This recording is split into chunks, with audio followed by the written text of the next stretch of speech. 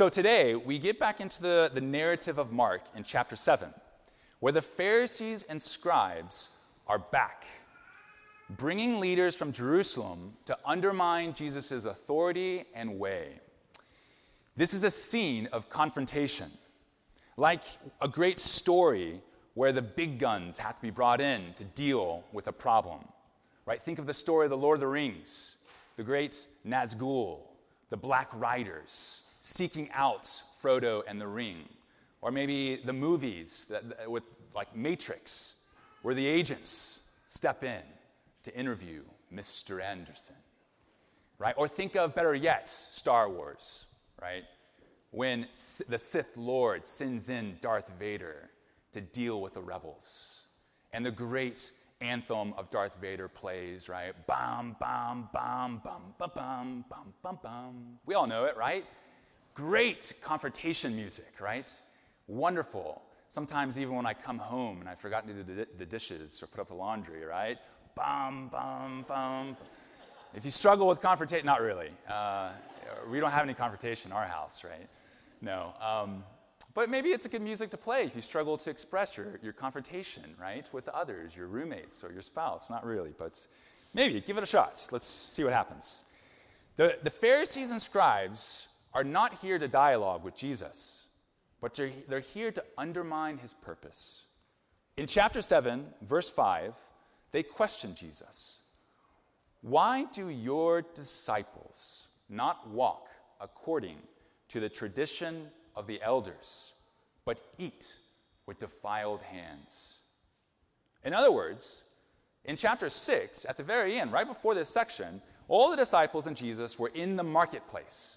And everyone was bringing sick people to Jesus, and Jesus was putting his hands on them and healing them. And the marketplace is full of defiled objects, unclean situations. And you've all just come from there. And now you're eating without following the tradition of the elders of washing yourself and purifying yourself before you eat. Now, I'm sure you all didn't wake up this morning saying, I can't wait to hear about the tradition of the elders. But we need to say a quick words. The tradition of the elders, as the Pharisees talk about, and Mark kind of alludes greater to, was this oral tradition that was passed on over time, adding various cleansing rituals, the washing of hands and the eating of utensils, as Mark tells us, to ensure a standard of holiness that went beyond the general aspects of the law. And these traditions, these rituals created, in addition to the law, these rituals created a heightened sense of holiness, and therefore a heightened sense of a social map of those who really care about holiness and purity, and those who either didn't really care or weren't trying hard enough, like possibly Jesus and his disciples right now. A social map of insiders and outsiders based on loads of rituals that one could observe. Now, we're not in the world of Pharisees and scribes and even in ancient Israel, so this can be a little bit hard for us to understand. But I'm sure we've all been in certain experiences and moments where, to a degree, these things come from in us and around us as well. For instance, have you ever been on the T when it's full, jam-packed, right? So you can't find a seat. And so you go and you grab a pole of the T. And as soon as you put your hand on that pole, you feel a certain warmth to it. A warmth like many other hands have been there before. And maybe even some moisture. And as you grab onto it and you're holding onto it because the T is going and you can't let go, it's greasy. And inside right now, you are squirming, disgusted. And quite possibly, you're tempted while grabbing onto that pole to look around you and be like, who are these people that have infected this pole and now making me want to just go home and thoroughly wash my hands? And quite possibly, you may be tempted to think that you are going to increase the standards and rituals of how your experience on the T goes from there on out. Maybe, at its worst, you say, I can't do that. I can't go there. And I'm sure there's always been those moments when you're in the city and you're either at a T stop or on the bus or on the T, and homeless people are around you. And maybe they haven't been able to take a shower recently. And that does have an effect to us, right? There is a sense that we are not far from these rituals that separate those who really care and those who don't, and where we fall in that social map. It's not far from our experience of life. Jesus has something to say about this. You hypocrites, literally, you actors. And for good measure, he pulls in Isaiah the prophet, quoting chapter 29, verse 13 of Isaiah. Your lips, or he says this people honors me with their lips, but their heart is far from me. In vain do they worship me. Your lips are moving like you get it, but so clearly your heart's disposition is far off. Far off. The law in Israel's history and through Moses was given so that they might know God. That they might know God, walk in his ways, be holy as he is holy, in order to be a light to the nations, the salt of the earth, to bring the nations into the worship of the one and only Creator God, and into his redemptive promises that he gave from the beginning to Abraham. This was what the law was for. But Jesus' point is that by focusing their judgments on these heightened rituals, they are not only confusing the purpose of the law, but they are misrepresenting the very heart of God for which the law was pointing. For example, imagine a mailman or a mailwoman who has a heightened regard for the regulations and laws that protect your mail, to not tamper with your mail, that he or she drives to your street but determines that these regulations and laws and their heightened sense of them force them to keep an ardent watch on your mail. Thus, they cannot deliver it and leave it in a mailbox, but they have to take it back to the post office to keep watch over it. Right? That doesn't make any sense. That's silly, right? They would not be fulfilling their purpose to deliver your mail. And Israel, in a very similar way, is doing this. They are using the law, you could say, as an end in itself, a badge of honor for themselves. And these traditions are increasing that badge, you could say, for the Pharisees and the scribes. Not a means to humble themselves before God so that the nations might know him and worship him. Jesus presses this point even further by bringing up the tradition of Korban. Again, I'm sure you didn't wake up thinking, I can't wait to hear about Korban. A system, again, an oral tradition that was created, that was a system whereby one could make a vow to give his resources to the temple as a holy gift to God, rather than the ordinary use of it to care for mom and dad. Right? Back in ancient Israel, there's no Social Security, there's no health system. It's all about following the fifth commandment of the Torah, to love and honor your father and mother. And this, quite frankly, took a lot of details of resources, especially in their older age. But this tradition of Korban says you can actually take that and say, this is going to be a holy gift to the temple. Sorry, mom and dad, but this is a holy gift now. And do you hear that language? Holy gift versus ordinary use. And what does Jesus have to say about this? That they themselves now, if the tradition of the elders are adding things to the law, this tradition is taking away from the clear commandment of God. They're adding and subtracting. On the one hand, they're not listening to Moses, the clear commandments of God in the law, and now they're turning away from the greater Moses, the shepherd of the sheep, Yahweh himself, in their presence. They're not listening to Moses. They're not seeing the greater Moses. here to rescue and liberate Israel. Yahweh himself in their midst, fulfilling the promises for which Israel had long hoped. So we're left with this question still. What is the nature of holiness? If it's not these traditions or rituals, then how does one go and make themselves holy as God is holy? This is the question in which Jesus now turns his attention. For Jesus, in a very dramatic way, is redrawing holiness around himself. Jesus, throughout the Gospel of Mark, has been redrawing this social map of what is pure and impure by entering into those unclean places and making them clean. This topic of purity and holiness has not been specifically brought up in the Gospel of Mark until now, but it actually has been all over the place of this narrative by Jesus' actions.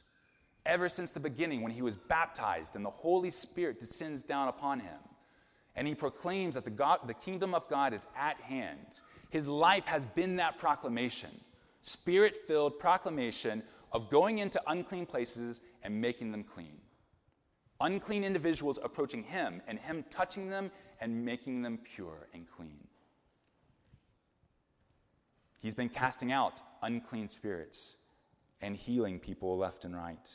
He has been proclaiming the kingdom of God and embodying it throughout his ministry. With his arrival, the kingdom of God has been breaking in and changing the landscape.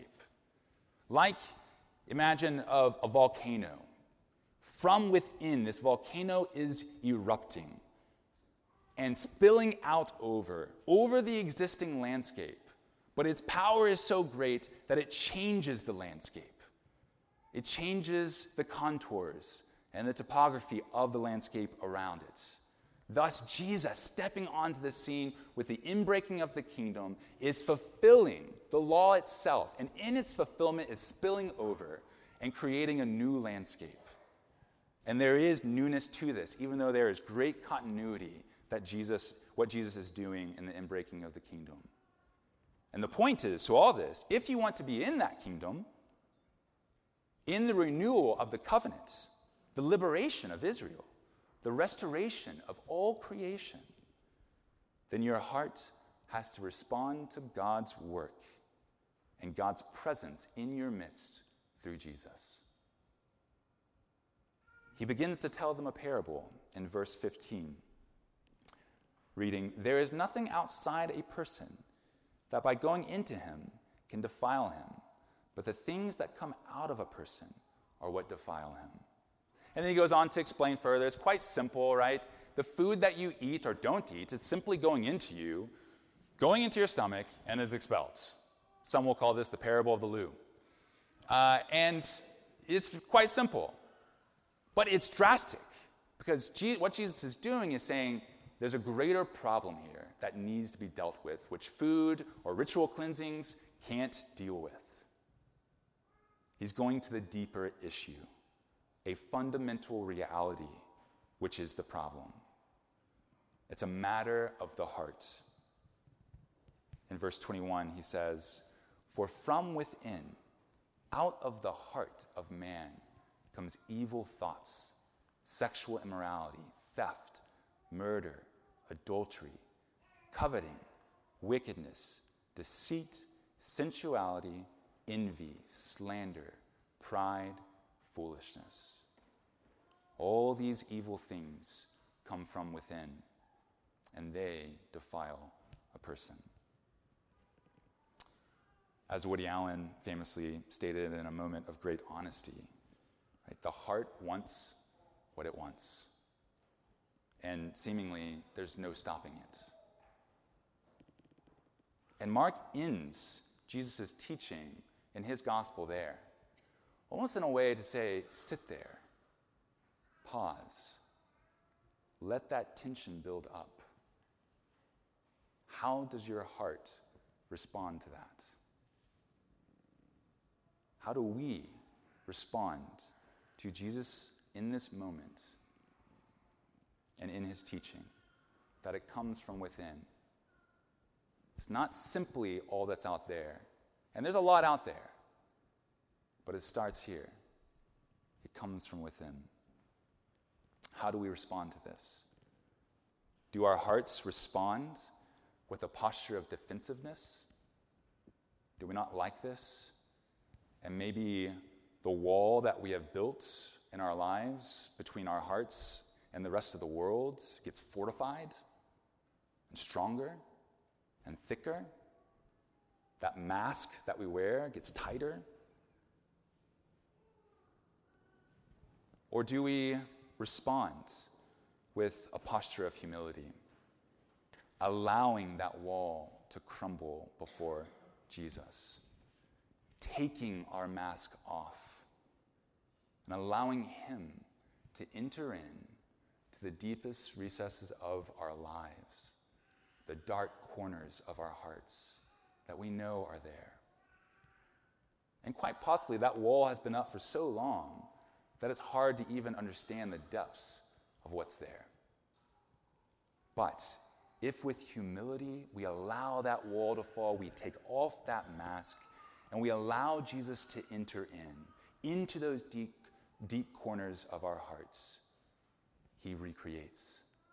He transforms. Jesus tells another parable in the Gospel of Luke, which I think is really helpful for us in this moment. In the Gospel of Luke, there's this parable in chapter 18 where Jesus says, 2 guys walk into the temple. One, a Pharisee, and another, a tax collector. And they walk into the temple to pray. And the Pharisee, and the body posture here is important, the language. The Pharisee is standing upright and saying, God, thank you that you did not make me like that tax collector. I do this and that and this. Thank you, God. And the tax collector, meanwhile, is bowing down. You can imagine him on his knees, beating his breast, saying, Lord, have mercy upon me, a sinner. And Jesus says, who walks out of the temple justified, made right with God, in the people of God, in the world? It's that tax collector. Jesus longs for us to respond to him with a humility that lays down our lives, opening up our hearts that's full of brokenness and evil desires, and allowing him to enter in, to do a new work of transformation. For that is what our hearts desperately need. Ezekiel, the Old Testament text that we read earlier, among all the other prophets, was pointing to this moment when God would wash his people with his Spirit and so recreate the heart that it would be like a brand new heart, a complete transfer of one that was like a stone to one that was alive, and one that had the law itself, God's heart of holiness, written on it. This moment of washing, this moment of regeneration, this moment of transformation. And this is that moment, Jesus is saying, me before you and your heart. Will we respond with humility and opening our hearts up to allow Jesus to clean, wash, and make new? Jesus is here to recreate. Like a surgeon, he knows what to cut, what to extract in order for healing to happen. A few final points about a heart of holiness that's written around Jesus, right? Holiness is written around Jesus. It's all about being with him, you could say, or in him. As the New Testament text we read earlier, Paul states in Colossians chapter 2 that this relationship of being in him, which is a really small phrase, but a profound one throughout the New Testament. That's all about being in him, Jesus, who is holy. Paul says, in him, who is Lord over all creation, we have been made whole. In him, our hearts have been circumcised by not hands, but by Christ. In him, we have been baptized into his death. In him, we have been made alive to resurrection life through his resurrection. In him, we have been made alive who were once overcome by our evil hearts. In him, all the forces of evil and oppression have been rendered powerless. Being holy, being like God, is all about being in him. Now, we also must learn, like new infants, how to walk with him, how to walk and live this life of being in him. The old rituals, Mark is clear here through the teachings of Jesus, the old rituals of food, washing, are done away with. But we can't get away from learning to walk without rituals. There's an aspect of right actions that form and shape our disposition and our heart's formation. And so it's more of a question of which actions take us to Jesus.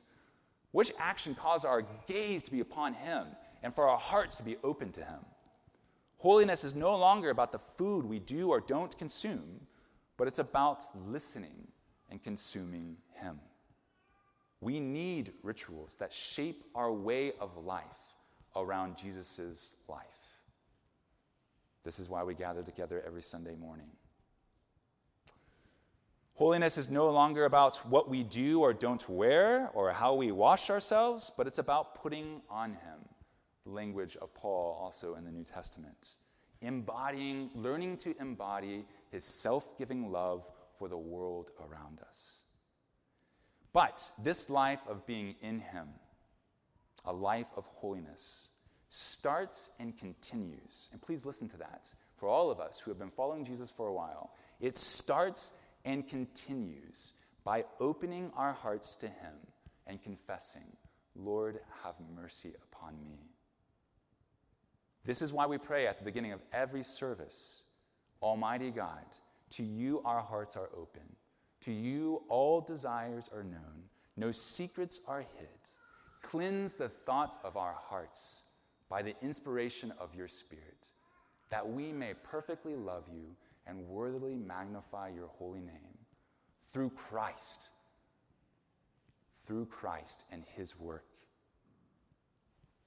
We must open our hearts to him, revealing the dark corners of our hearts and of our lives, and lay our broken realities before him, humbly placing our lives in him.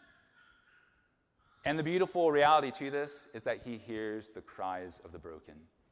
He loves the cries of the needy. And he enters into unclean places to restore and to make well and to make right and to transform. The question is, will we live a life open to his work in us?